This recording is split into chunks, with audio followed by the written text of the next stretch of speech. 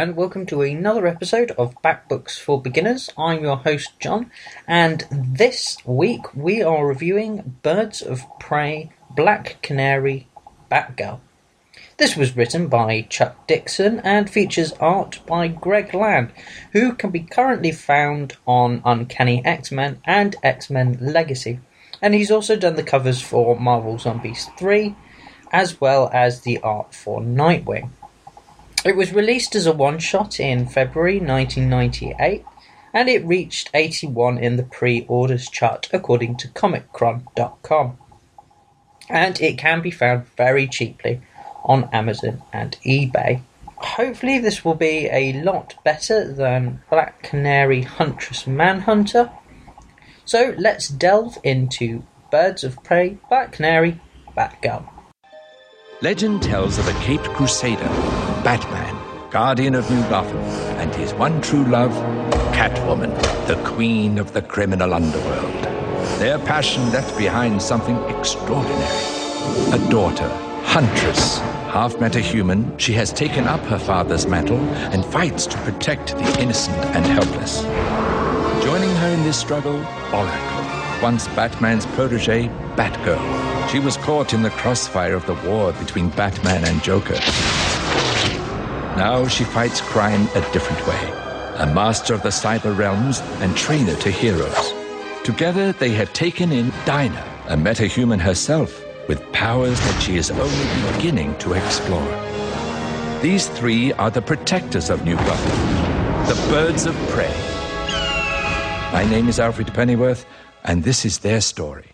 We open with Black Canary being surrounded by armed gangsters all wearing hats. Batgirl arrives and together they take them out easily. They discover that the gunmen were being controlled by the Mad Hatter, hence the hats. Diana asks a lot of questions about Batgirl and also Batman as well, to the point of the annoyance for Batgirl, even going so far as to insist on following her around. They break into the building where Jervis Tech is holed up, and Hatter has control of Jeremiah Arkham, and he plans to release all of the inmates. Black Canary lists off all the people who will escape, and at the mention of the Joker, Babs has a flashback to the Killing Joke. The ladies are discovered and a fight breaks out with Batgirl and Black Canary easily triumphing. Using the Batbike and a convenient sidecar, they dash for Arkham Asylum to get there before Jervis. However, they are too late, and the inmates attack Batgirl. She is captured, and the villains try to decide what to do with her. But the Joker says that he will deal with her instead. However, before he can do anything, the villains leave to find Black Canary, promising to return soon. Diana returns and pushes for Batgirl to send her for Batman and to tell her where he is. But before she says anything, the world around Batgirl shatters, and it turns out that it is in fact Spellbinder who has created an imaginary world to try and learn Batman's secret. It turns out that she was paid to take Oracle by a mystery man who wants her kidnapped. A car arrives and they head out to find Batman's secret hideout, but Oracle uses the time to break free. When Spellbinder returns angry that Oracle naturally lied to her and sent her on a wild goose chase, Bab takes her out. The issue ends with Barbara Gordon in the clock tower asking Black Canary to return as soon as possible. We see the armed guards return and we discover it is in fact Blockbuster who wants her dead. Whoops. Oh, big whoops. Any ideas? Just one. Hit it.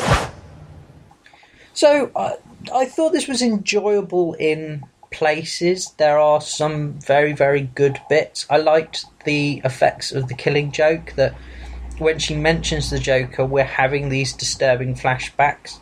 It's not something that you would get over quickly. And obviously there are going to be lingering bits of trauma that are going to be brought up. I don't believe that Barbara Gordon has encountered the Joker since the Killing Joke, and I think it would be interesting to explore how that's going to affect her and how she would deal with it. I think that could be a very interesting storyline. It was also interesting to see that being Batgirl was the most important thing in her life. Spellbinder clearly creates this world where it's fulfilling, like Jervis Tech does, it's fulfilling that person's dreams and fantasies, and it's interesting that she would naturally want to revert back to being Batgirl, especially considering that it was quite a large section of her life, and obviously one that she clearly enjoys and one that she misses as well. I thought the art was very good as well. It was very clear and very easy to follow, and it was very rare that any of the perspectives were off. There were a couple of bits and pieces that I spotted, but overall it didn't really mar my enjoyment of it at all, and I thought it was very, very excellent. It was also well done in drawing all the villains. Sometimes it can be very difficult to draw a lot of them, and sometimes when people try and bite off more than they can chew, then they tend to suffer and we see terrible artwork, characters that we're not quite sure who they're meant to be. But this was something that really didn't suffer from that problem. I know exactly who they were all meant to be, and they all had that very classic feel about them. Only slight thing I had was Zaz, who appeared to be blonde, which I thought was a bit weird, but, you know, it's just a small issue, really, and I can't take too much umbrage over that. The problems that I did have with it mainly come from Spellbinder. She seems to be the big plot hole. There's a lot of questions arising from her action. Why doesn't she link Batgirl and Barbara Gordon? Although she kind of goes, oh, well, you're crippled, that's a crazy dream. Surely she'd know about Barbara Gordon being shot, and if she's thinking about being Batgirl and she's having these flashbacks, it makes you wonder why she's having them, and Spellbinder just doesn't seem to put it together. Now, it could be that she's a traditional idiot, but I kind of struggle to see that when she's created this world. She's obviously going to know how to fulfill people's fantasies and stimulate things and what people will automatically jump to.